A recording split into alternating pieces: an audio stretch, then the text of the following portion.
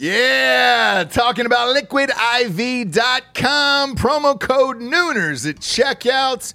You see us drinking it on the show every single day. Where would we be, James, without Liquid IV in our lives? Dehydrated, we'd have headaches, we'd be tired, exhausted. Yep. Not be able to get through the day, get through work. We'd be sick all the time. I'd be hungover every single day. Love the Liquid IV. Liquid IV hydrates you with benefits like electrolytes, essential vitamins, and clinically tested nutrients with 3 times the electrolytes of the leading sports drinks out there, plus 8 vitamins and nutrients in a single stick. It's clear why Liquid IV is the #1 powdered hydration brand in America. It's just a little tiny stick full of powder. Pop it in 16 ounces of water. You're good to go. What you reckon, Jabes? Double or triple hydrated?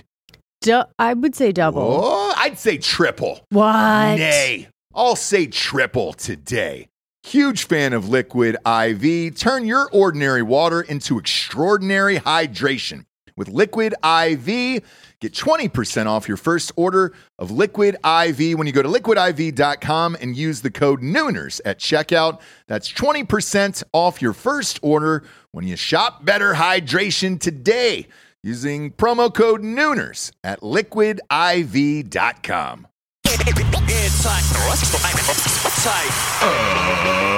Ladies and gentlemen, welcome to the Ross Patterson Revolution!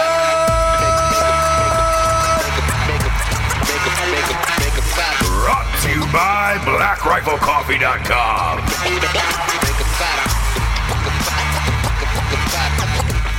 Welcome to Ross Patterson Revolution. Woo! We got a big one today, kids. We got a real big one today. We got Michael Jai White on the show, who, if you don't know what Black Dynamite is, you better go rent it ASAP. It's in my top 5 of all time. Top 5 funniest movies of all time. I've watched it probably 30 times. That's no lie. Maybe more. It's one of those movies that was at my house on Blu-ray. I've had probably 10 to 20 copies over the years. Everybody kept taking it, and then I'd have to buy a new one. I know almost every single line in that film.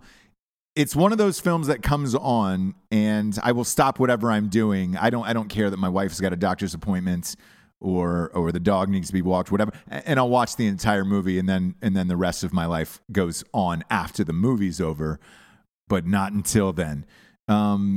It was one of those movies that at the time when it came out, it changed my life personally. I was going through some things that I needed a boost like this, and I needed to see that somebody else was making films like the films that I was making. And this is a really, really big deal for me today. So we're going to get them on the horn here in a second. But first, we've got some sponsors who pay for this whole show to be on the air. Which on days like this, I am unbelievably grateful because it's to talk to somebody like this is it means the world to me. First and foremost, talking about BlackRifleCoffee.com. Boom, here's their K-Cups right here. Ooh. This is their Just Black K-Cups. They got 2 different flavors. They got Just Black, and they've got the caffeinated. The caffeinated AF is my jam. They're going by caffeinated AF now. By the way, they're getting bigger. Kids is what's happening, and they can't have children reading as fuck on the label. So they're going AF these days, and I'm not going to fault them for that. But those are my 2 jams. It's a premium roast-to-order coffee. Gets made right in the warehouse, fresh, and then bagged up, shipped to you 2 to 3 days later. So you're getting fresh coffee. You're not getting rebagged coffee. And they got the hottest apparel in the game. It is. I woke up again today, and you're like, Ross, still wearing the same sweatshirt. What's the deal? It was cold again today. I cannot figure out this weather. We're mid-April now, kids. Should be warmer than this. Still bundling up with my BRCC apparel. Go to blackriflecoffee.com. Join their Coffee of the Month Club. Grab some of their apparel, and they also got 10 mugs and everything else. That's amazing. Use the one-time promo code REVOLUTION at blackriflecoffee.com for 20% off. I'd use it on the Coffee of the Month Club. That'll be the biggest savings. Next up, we got StrikeForceEnergy.com. Strikeforce Energy, yep. This is my fave here, the grape. Make America Grape Again. They got 4 amazing flavors. They got original, they got grape, they got orange, they got lemon. They got the 10-pack, and it's only 99 cents a piece. They got a 40-pack, and they got this 750 milliliter bottle that rests on your bar top or countertop, and you can just boom, boom, pop a couple of squirts in and go. Go to strikeforceenergy.com, type in the promo code REVOLUTION for 20% off. They also have a subscription of the month club, and they ship everywhere in the entire world. Big fans of strikeforceenergy.com. Next up, we got straightrazors.com. I'm so used to Jessie doing the sound effects. She's not here. She's not here today. Straightrazors.com. Boom. These little guys, these little straight razors. All you need to get the day started, and their Smolder Aftershave is the business. It comes in a bigger bottle than this. They get travel sizes as well to get on airplanes. If you're a man in the world today and you're needing some man products to use, they got shampoos, they got beard oils, they got conditioners, they got mustache waxes. Their aftershave and cologne is second to none in the world. Go to straightrazors.com, type in the promo code REVOLUTION for 20% off. That's going to get you a big savings there because their stuff is real nice, and you're going to need that 20% off. Again, straightrazors.com, promo code REVOLUTION, 20% off. Huge fan of those guys. Father's Day is around the corner. Get your dad a shaving kit. Shaving kit will be great. Last but not least, we're talking about the Kayu app. That's Kayu. This app was created by 2 Green Berets out of Fort Bragg. With Facebook going on in flames, everybody's looking for a new social media app. You can just go right to your iPhone, your Android, and get it on and popping. It's free. You can just download it for free and check it out. What it is it combines travel, lodging, vacations, you name it, all into one. Hookups. And it's got a picture of the person, so you can see them. You can meet them, you can greet them, you can rate them to see how fun they are and decide whether or not you want to hang out with them. Maybe split some costs on a vacation or a concert or go hiking or shoot guns together. Whatever it is you do, you can find new friends and rate them. See if they're down to really rage, because you can't get that on Facebook. Download the Kayu app. It's free. It's Kayu. Again, iPhones, Androids, you name it. That is a free app. No strings attached. Go and get it today. I'm going to call Michael Jai White and get him on the phone and ask him about his new movie, Outlaw Johnny Black, as well as probably fanboy out over Black Dynamite, to be honest with you. I know everything about the movie. So let's get him on the phone, shall we?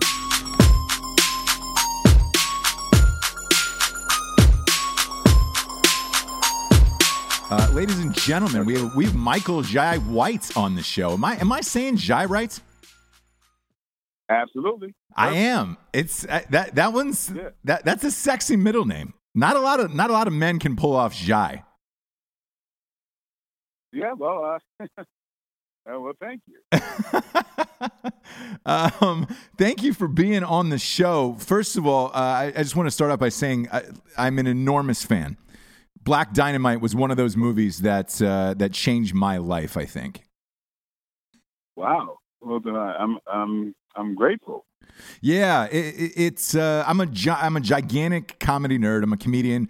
Obviously, the audience knows I make my own films, and God, I've done almost too many to count at this point.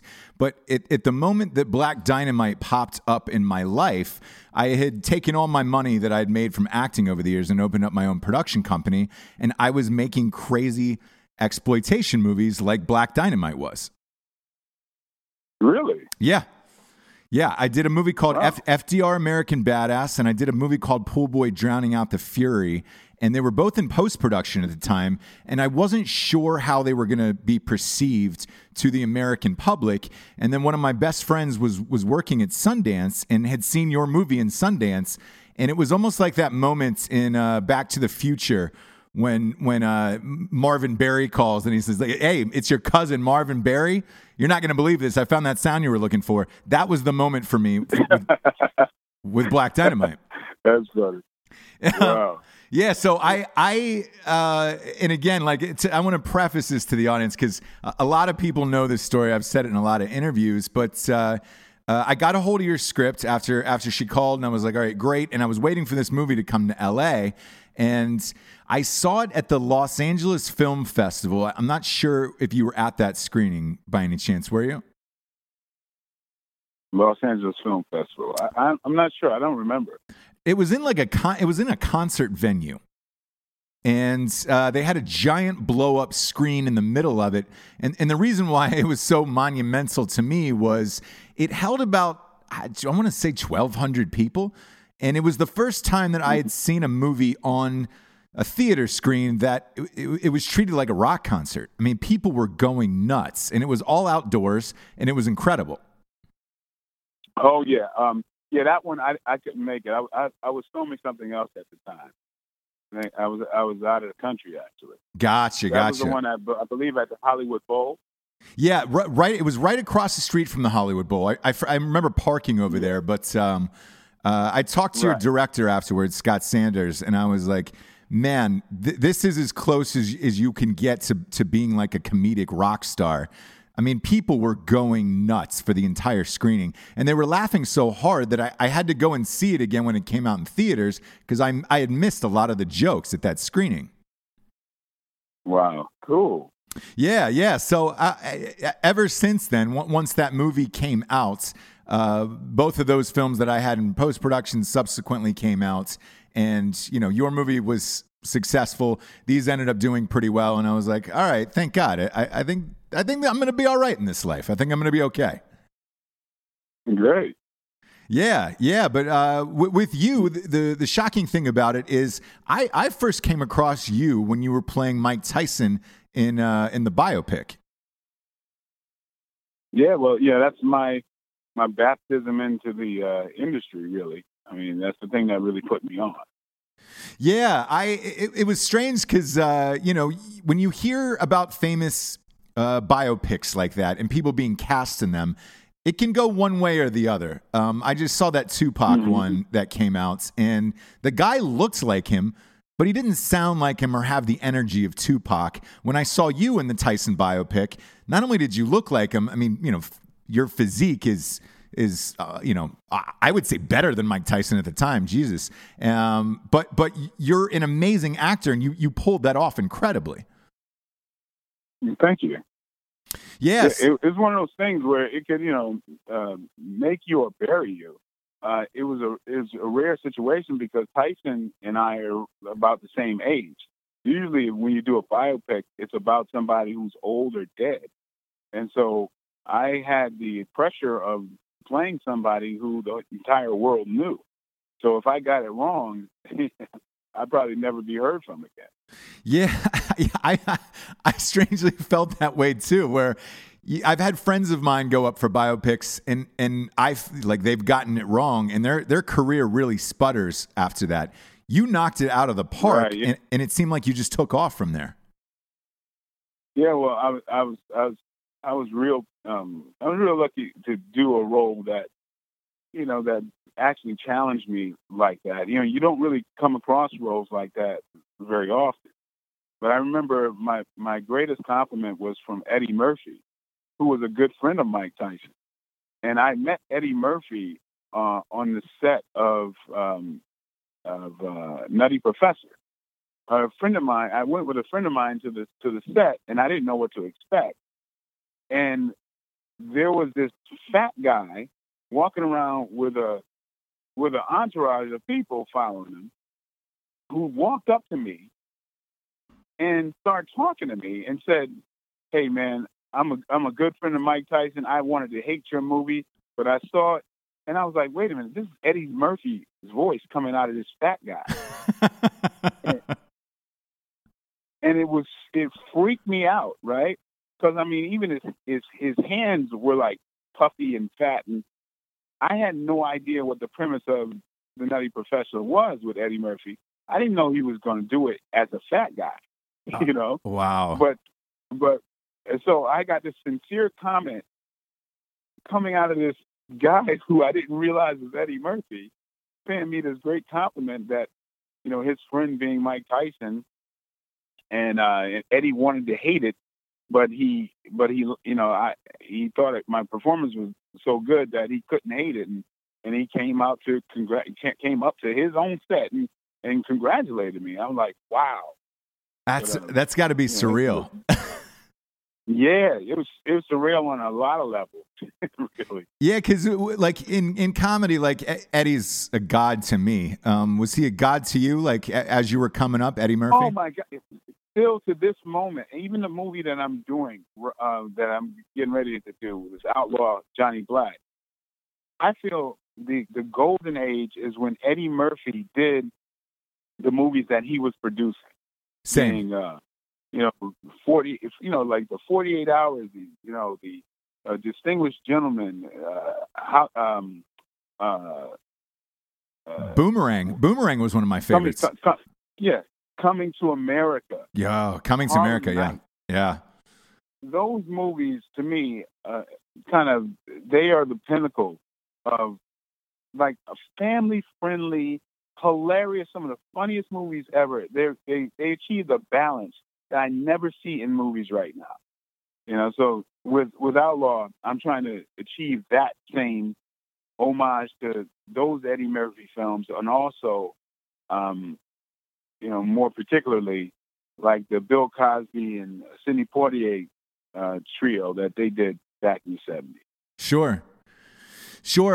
Let me ask you this: Do you find with the success of Black Panther that it's easier, or that it's opening more doors currently in Hollywood? Well, you know, it's too early to say. You know, theoretically it should, but I mean, there's a lot of theoretical things that haven't gone the way that you thought. Right. So I mean, you know, yeah. So we'll see, because a lot of times Hollywood treats things as a fluke because they don't want things to change sometimes. So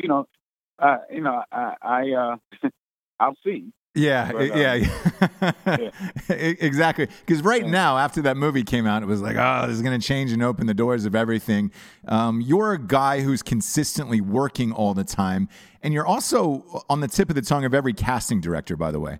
So with my company, we do a ton of independent movies. You're one of those guys that immediately comes up of, hey, grab Michael, he'll sell really well foreign. Do you get that a lot?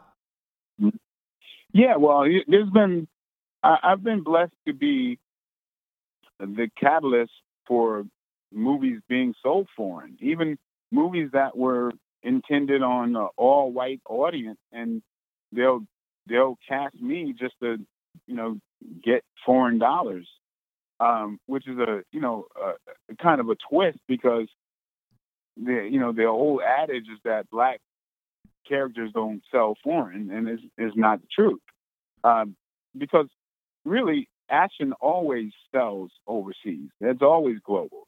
That's the reason why we know who Jean-Claude Van Damme and Jet Li and Jackie Chan are, because, you know, martial arts action is global. But we have yet to know other people from the, you know, Chinese. Like, we don't know the Chinese dramatic actors or the comedic actors or from other countries unless they do action. Right. Yeah. Right. Yeah.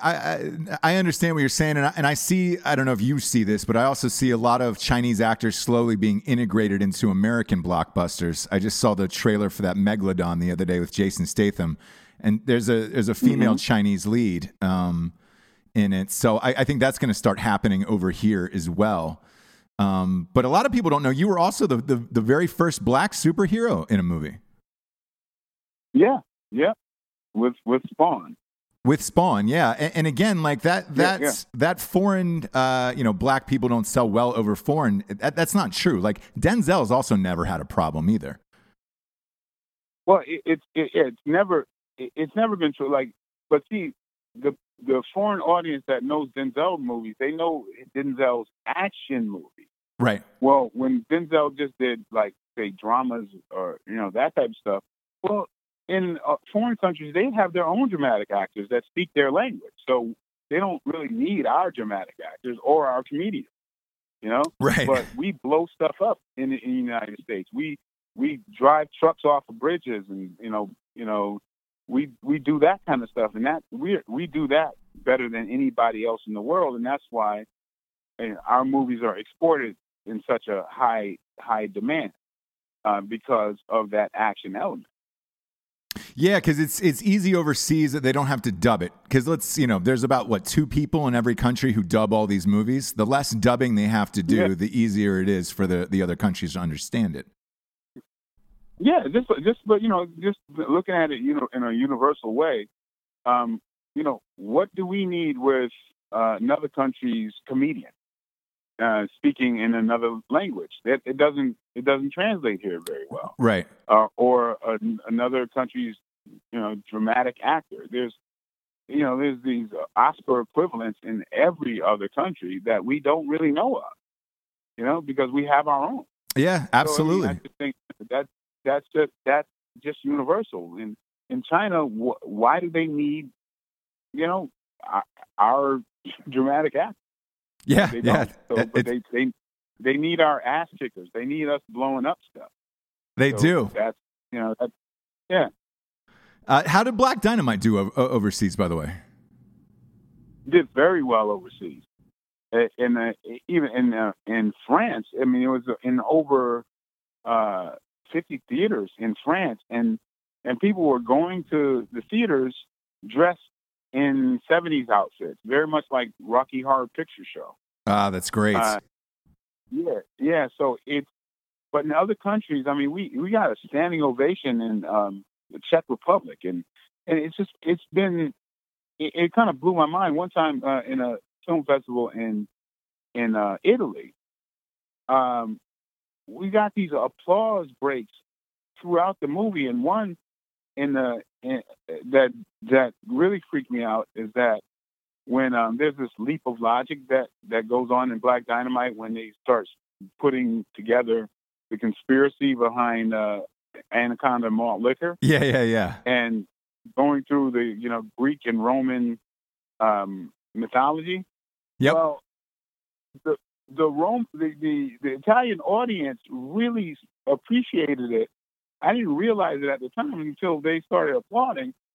I painstakingly went through these things, making this ridiculous connection, but used actual mythology that they felt personally was made for them, because it was in fact the stuff they grew up on, And so I was like, oh my God, I didn't intend, on this, but this Roman audience really loved it. And and then they started applauding, and I was like, why they? And I said, oh, that's right, because this is following their mythology. Yeah. I'm glad I put the extra work in to make it make sense. That's right, because you wrote the script, right? Yes.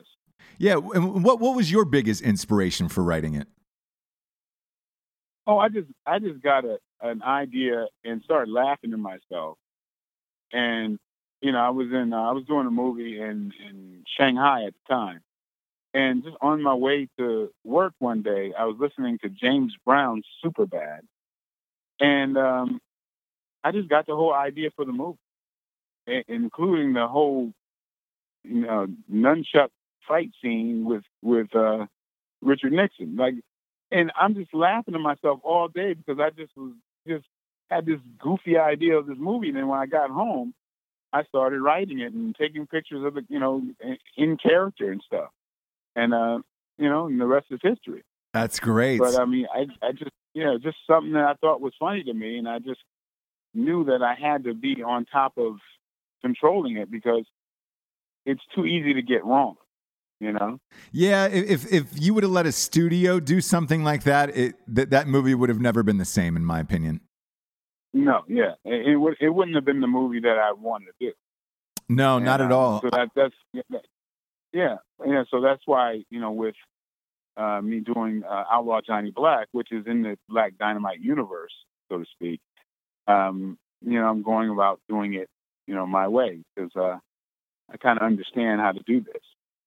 Yeah, no. For the audience, is it a sequel or is it that character transported into a different time? I saw the trailer. It's like the makers of. It's like almost like when you look at like Monty Python, and they have the Holy Grail, and they also have Life of Brian. Yeah, It's a different incarnation, So it's like those filmmakers who made one movie made another. Great. Okay. Awesome. Yeah, because when I saw it, a lot of the articles online said that it was a sequel to Black Dynamite. And when I saw the trailer, I was like, man, this doesn't feel like a sequel to Black Dynamite. But you're. Oh no, it's a separate. It's its own movie. One thing I talked about in the Comic-Con a couple of years ago is our intention on making these three different movies. One was the kind of ghetto superhero kind of movie, which was Black Dynamite. The next one was the Western, which is going to be kind of like a cross between Buck and the Preacher and Blazing Saddles, which is, Outlaw Johnny Black. And then a third was something that was kind of in the Blackula era, like a horror movie, but in that, that blaxploitation era. Oh, that'd be great. So, yeah, and with that kind of thing. That's always been the intention on these three movies. That's awesome. So with Outlaw Johnny Black, I saw that you guys were doing an Indiegogo. Is it over? Mm-hmm. Is it over? Is that still going on? No. Well, Indiegogo kind of joined on with us, but we were doing something that's different from necessarily crowdfunding. It's not about funding the entire movie via the crowd. It's about getting the crowd involved with it and offering things limited. Like we're going to have items and stuff that's going to be limited to the crowd, right? So with normal crowdfunding things, they get the money up, and then they're never heard from until the movie comes out. Right. Well, this is something we're going to invite the crowd to come along with us. Not only will we offer certain things to them, like, some people can win walk-on roles, and you can name the horse after your wife if you want, or whatever. Like all these different things, all these things that we're having this, innovative audience participation thing that's just going to continue on until we're going to be in theaters. But we're going to have there's a finite number of people that we'll be able to service. So the people that get involved and subscribe, well, we're going to provide them access to, behind the scenes stuff. And like I said, some will win different contests to come and meet the cast, and we're going to have VIP screenings and all that type of stuff. These are the things that I want to provide for that audience, the audience out there that made Black Dynamite a success, and made other movies that have done a success, mainly through word of mouth.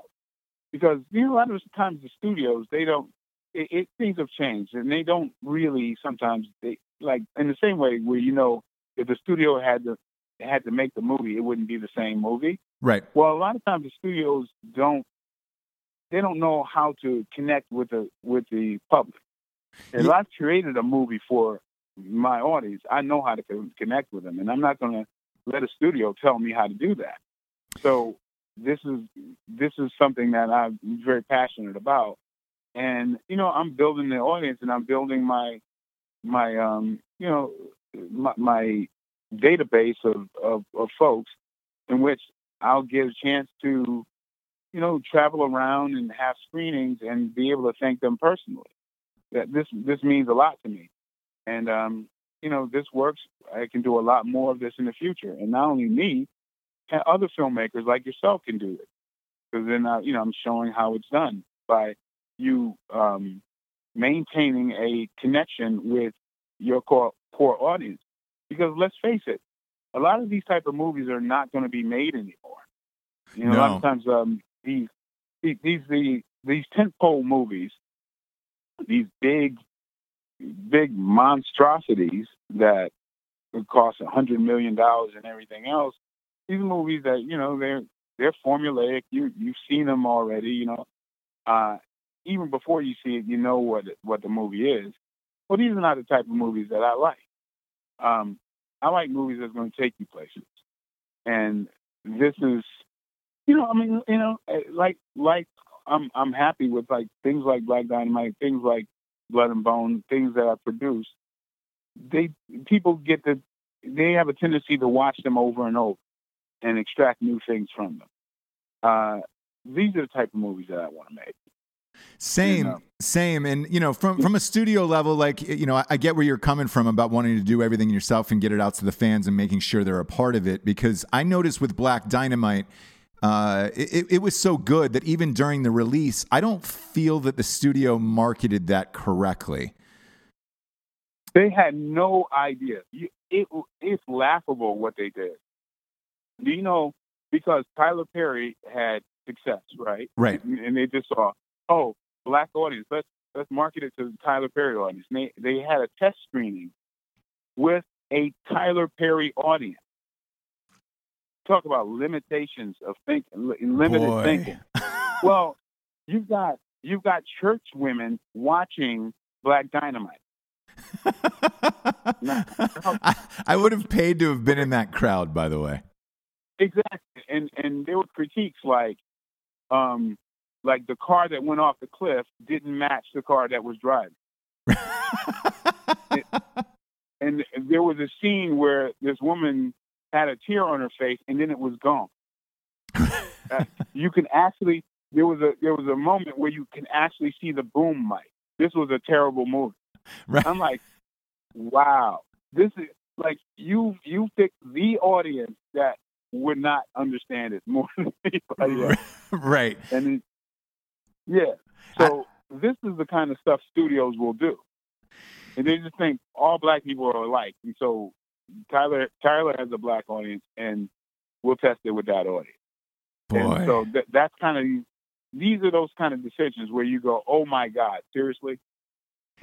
Yeah. And then they thought, and I've actually was told, oh, this movie is way too smart for the urban audience. They're not going to understand it. I'm like, oh my God, really? It's great. I mean, it's absolutely insane. Yeah. And because to me, they said this should be in a college crowd. I'm like, wow. Because what I don't understand is this: like, Black Dynamite comes out. I think the studio did a terrible job of marketing it. It didn't matter anyways. The movie was so great that word of mouth picked up. Everybody and their mother has seen it. You guys ended up getting an animated show on Adult Swim. How many seasons did that go? Mm-hmm. That went 2 seasons.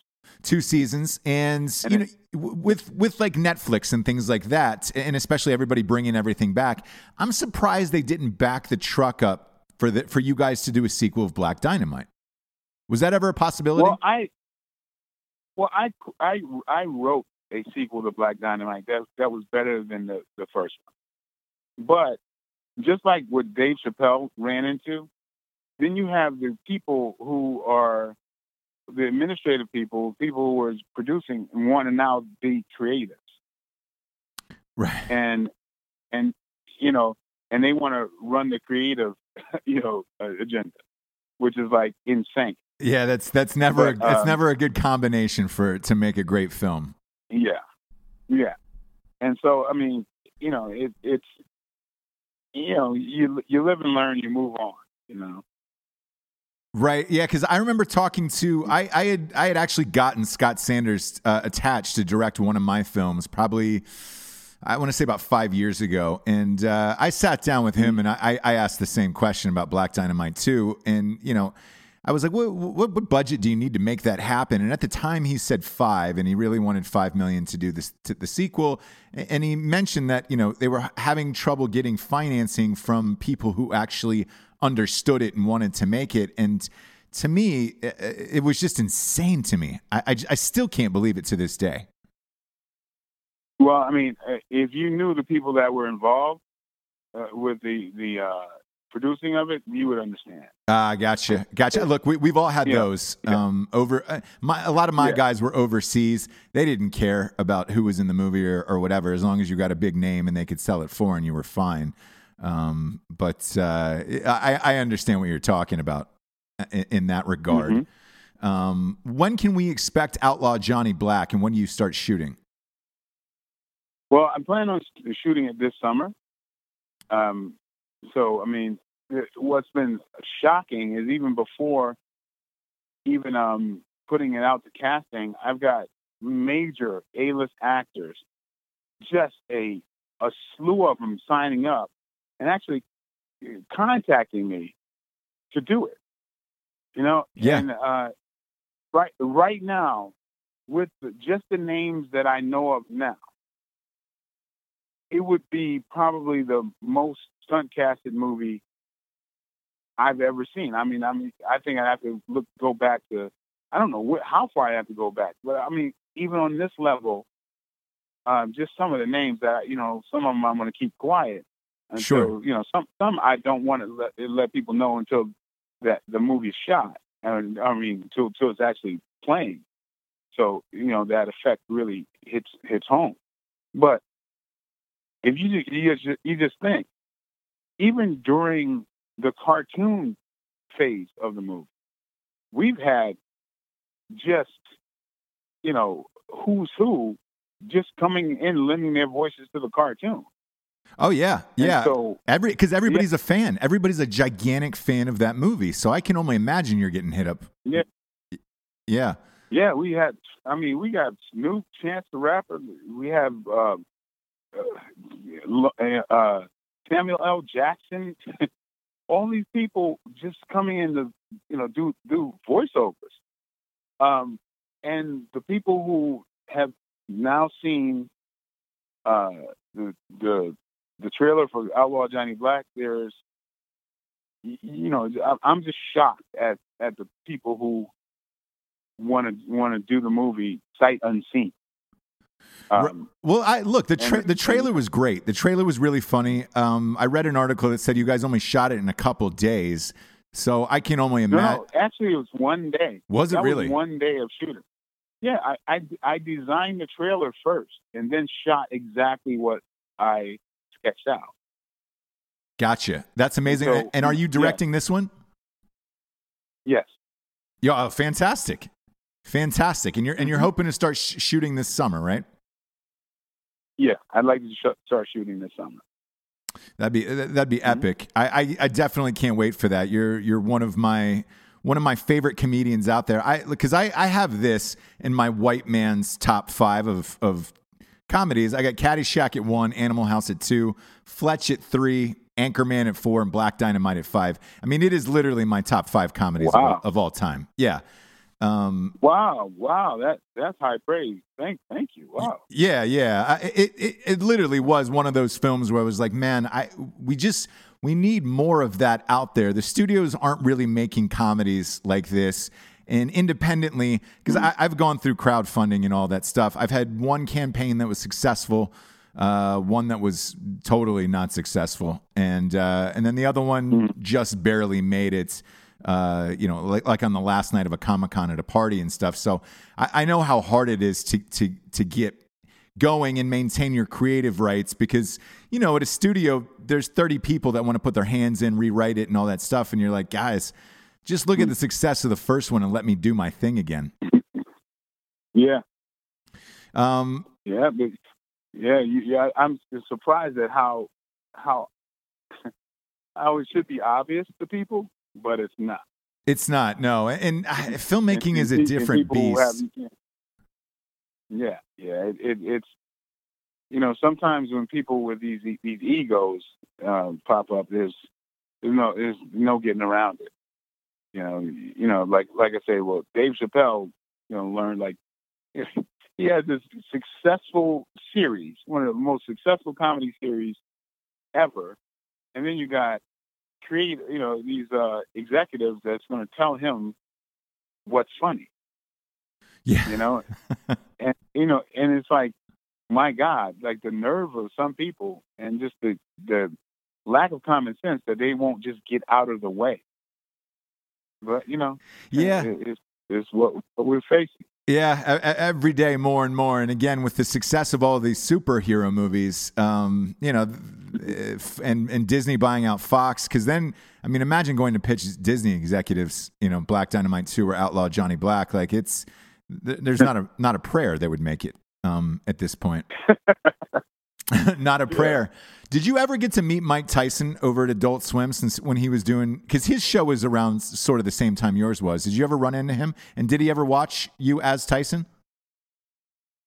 Yeah. I mean, Mike Tyson and I have run into each other a dozen times over time. I mean, we have a lot of mutual friends. I mean, being in the fight world is hard not to have mutual friends. Like one of my best friends in the world was a kind of stable mate in coming up and, you know, fighting with him. So there's just for years we've been around each other, but we don't really talk about it. So he never said, "Hey, I saw it and I like what you did." Yeah, he did. But I mean, we might have spoken 2 minutes on the movie in life. Right. And, you know, I didn't care. I mean, I kind of was like, well, I did the best I could. So if I do the best I could, I'm not going to look back. So I go, well, that's done. You know? Yeah. I'm always curious though. Like, if somebody played you in a movie, wouldn't you want to talk to them and be like, "Hey, man, I really liked what you did"? Well, I mean, yeah, we had a brief discussion about it.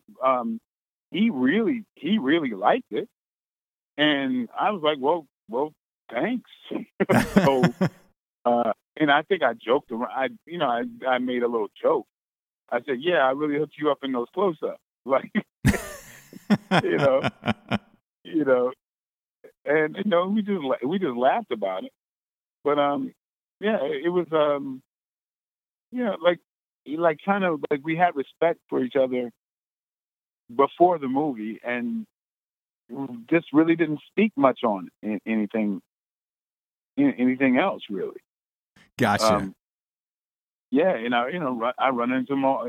I can't help but run into him a lot of times. You know, there's a lot of mutual friends parties and things like that. But seems like the people around us have more of a goof about it.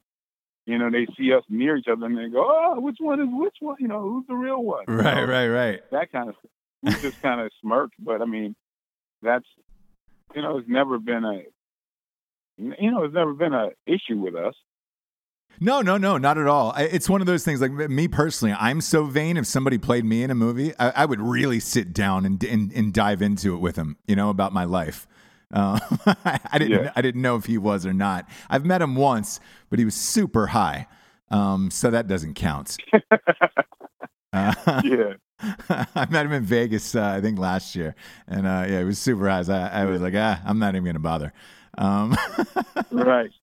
Is there any other dream roles out there that you haven't played yet that you want to do? There's a lot. There's a lot. Luckily, there's a number of my dream roles. Looks like I'm moving forward into playing them. I've got financing from other entities. Is not and so I mean, I just signed a 3-picture deal with a company that is going to do these movies that I've been really longing to do. That I'm very excited about, and so this one of the reasons why I want to get Outlaw Johnny Black out before I start the filming of the other ones. Are the other ones comedy or drama? Oh, they're drama. They're drama, action, very global action type movies. Gotcha. So if you had your druthers, which would you prefer to do? Because you're so great at comedy that it's I would kill to see in about 80 more comedies. My favorite is action comedy.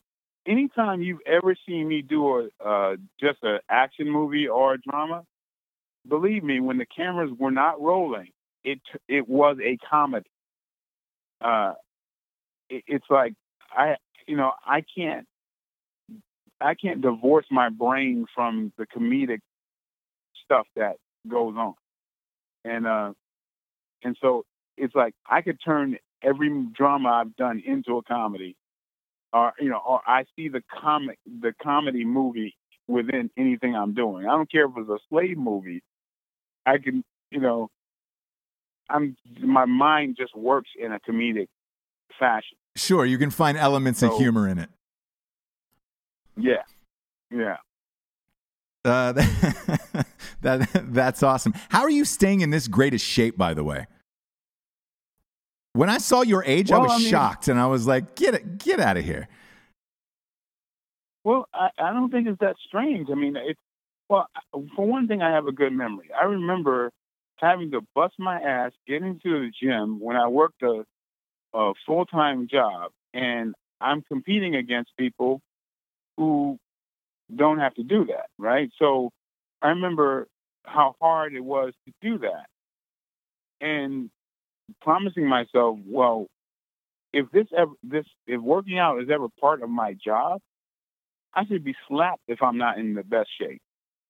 I'm not in the shape that people expect me to be in. As long as I'm not injured, I have no excuse. But I look at it like I love to work out and train, so that's kind of part of my job.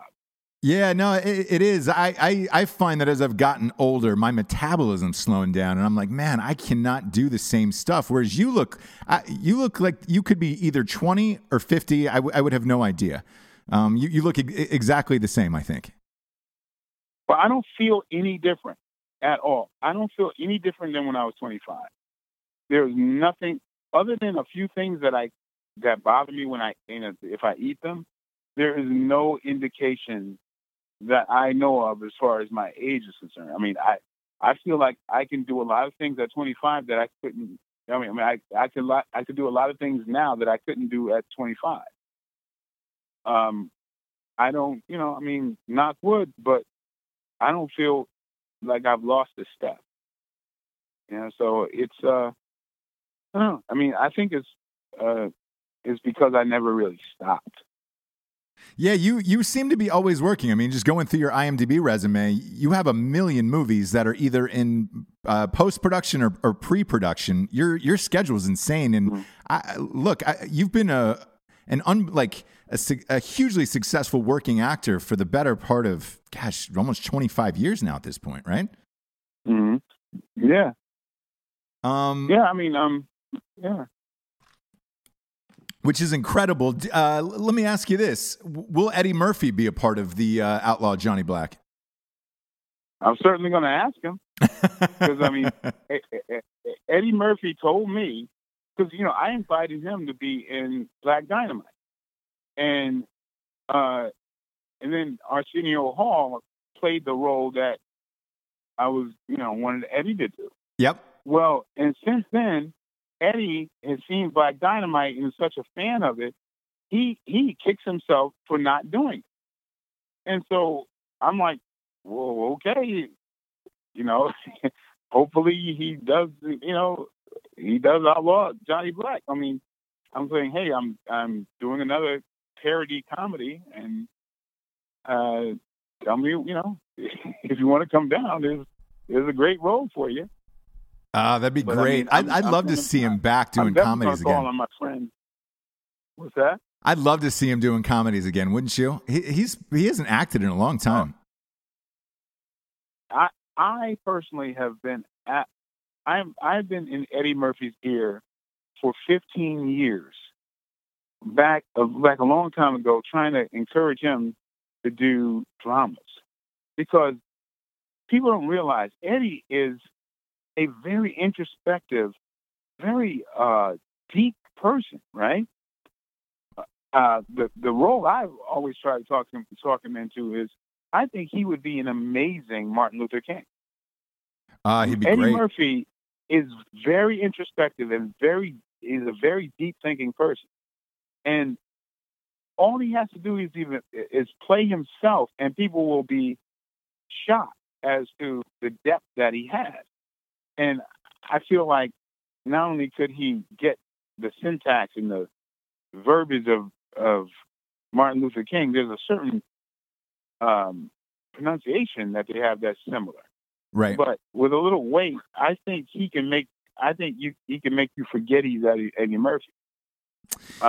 But I mean, we had an argument back then. He says, "Man, people don't want to see me do that." I'm like, I don't know. I always said that, hey, they accepted Jim Carrey, who was talking out of his butt. They accepted Robin Williams, who was sitting on his head saying "nanu nanu." How would they not be able to, accept Eddie Murphy? Well, Eddie is one. Even as famous as Eddie is, I think Eddie is one of the most unsung performers in the history of movies. Eddie is like, I don't think there's anybody like Eddie Murphy. First of all, the essence of his comedy is his acting. Like when he's playing all these different characters, like at that dinner table scene, he's playing them from within. He's playing. I know people are looking at the comedy, but he is actually inhabiting these characters. His acting is amazing, and just some of the stuff that he's put out there. He changed the face of comedy. Dare I say, even more than Richard Pryor. Yeah, it's funny you brought up Richard Pryor. I think that he should play Richard Pryor in a biopic, and I know that film's been gestating for a while. Well, I think there's a visual that maybe will mess with you a little bit, but when I look at the influence that Eddie Murphy has had, Richard Pryor had an influence. When Richard Pryor did comedies, there was the scared black guy thing that Richard Pryor kind of brought in his comedy. And Richard was always, frightened, the scared guy who's kind of, like, don't hurt me type of person. Right. And Cleavon Little and all these comedians after him kind of played that, right? For a short amount of time. Until Eddie Murphy played the wise ass, smartest guy in the room, witty, fast talking type of character that's still in movies today. And it's like 30 years now. And people are still playing Eddie Murphy's influence. Because from Will Smith to Kevin Hart to,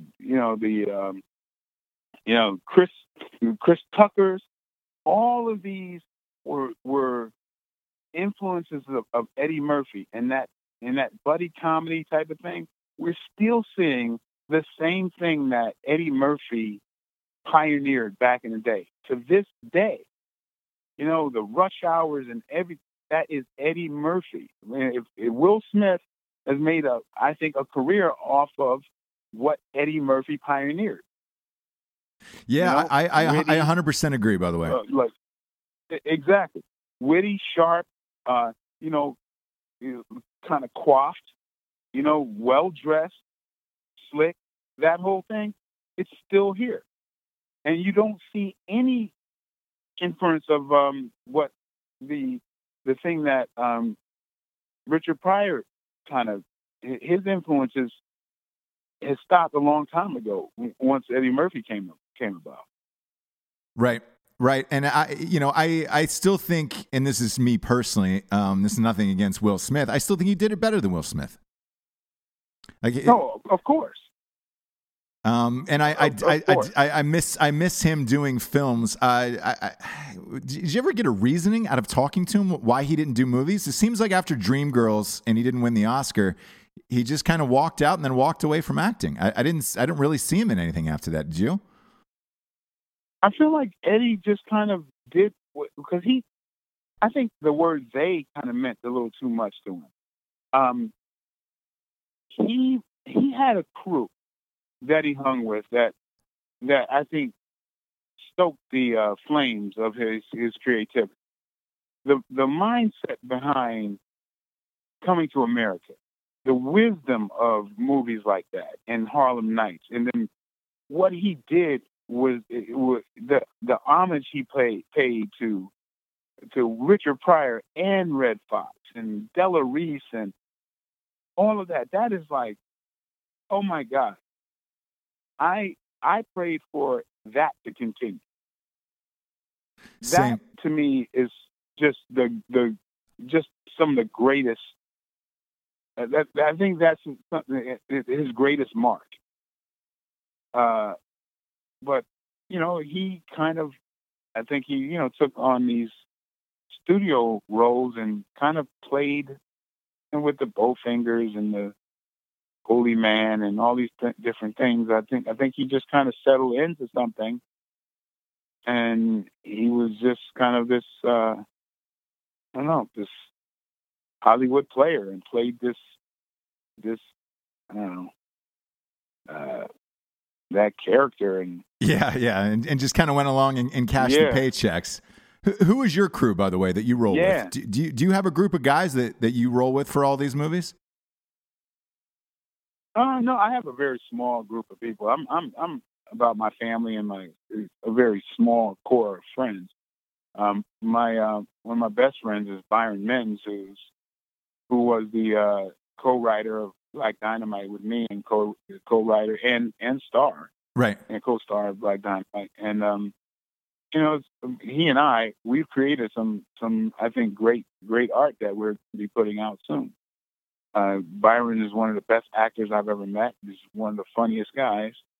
And so, we're going to continue with our brand. Yeah, that's great. Yeah, because same with me. I've done a bunch of films, but I have a handful of actors and other creatives that I'm like genuinely friends with. We all have our acquaintances in Hollywood, but right. Yeah, I've got my core crew too, where I'm the same. It's like I'm married with kids. Like it's not like I have time to hit the clubs every night, Mm. Right. Yeah. I mean. But before I get you out of here, what's the most quoted line you get from Black Dynamite? It's got to be. Let's see. The most quoted line is, "I threw that shit before I walked in the room." Yeah. Yeah. What about I am smiling? That one. That's probably somewhere. That might be number 3 or 4. Okay. I get a lot of I get a lot of guys have that name. That quote about the hush girl, hush little girl. A lot of guys have that name type of thing. Oh yeah. Yeah. Yeah. I get it from all kinds of different angles. But one line is that wasn't mine is that Black Dynamite, I sell drugs in the community. I hear that a lot. Oh yeah. But Black Dynamite, I sell drugs in the community. Yeah, big fan of that. Who was that? Yeah. That was Cedric, right? Wasn't it? Yes, it was. It's pronounced Cedric. Yes, Cedric. That's it. Yeah. But that was the toughest line for me to deal with, because he threw that out at me. That was truly an improv line that it was hard for me to keep a straight face when he said that. That's great. That's my favorite from the movie as well. Well, listen, look, Michael, I appreciate you being on the show. Where can people find you? Where can people help out Outlaw Johnny Black? Well, yeah, go to outlawjohnnyBlackmovie.com and just see how you can be involved and and take part and get the message out there. I can be reached at official Michael Jai on Instagram, or then on Facebook and Twitter is just hashtag Michael Jai White. Awesome. Listen, you're, again, one of my favorite actors on the planet these days. You'll never know what Black Dynamite meant to me at the time, and I greatly appreciate you stopping by Ross Patterson Revolution. Well, thank you so much, man. Thanks for having me. Thank you, and have a wonderful week, and enjoy Australia. Your publicist said you're heading to Australia. Yes, I'm looking forward to that. Awesome. Thank you, Michael. Have a great day. Okay, you too. That was Michael Jai White. I'm not going to lie. I don't get too nervous doing interviews, but that was one of them. Black Dynamite has meant more to me than, again, a lot of people know that what I just said to him is totally true. At the time, during my production company's inception, I was probably, I want to say about a year in, had taken all my money from acting and opened up my own production company. I had made FDR American Badass, Darnell Dawkins Mouth Guitar Legend, and Pool Boy Drowning Out the Fury. They were so different that I didn't know what was going to happen with them. I didn't know if they were going to be successful. I didn't know if there was going to be an audience for it, to be honest with you, because I hadn't seen stuff like that in a long time. And during a moment of darker times, depression, where I was like, this is all going to fail, and I'm going to be left with nothing, Black Dynamite came out, and I got to go see it at the LA Film Fest, and it was very similar to Pool Boy Drowning Out the Fury and FDR and those things. I was leaving boom mics in the shot, and there was, racial jokes that were over the top, and that gave me the confidence to move forward and at least allow me mentally to believe that I was on the right path in what I was doing career-wise, when truly I did not know at the time. And it's a strange thing how movies have that effect on you. And they could really either cheer you up or bring you down. And at that point in my life, at that exact moment, I needed a movie like Black Dynamite in my life. And I'm sure everybody at home and out there listening has those same moments as well. And whether it be a movie or a song or a friend calling out of nowhere or an email or a message or somebody sending you need something every now and again to pick you back up. And at that time of my life, it was this movie and that man. And I think that's why I felt so nervous talking to him, where I was just like, oh shit.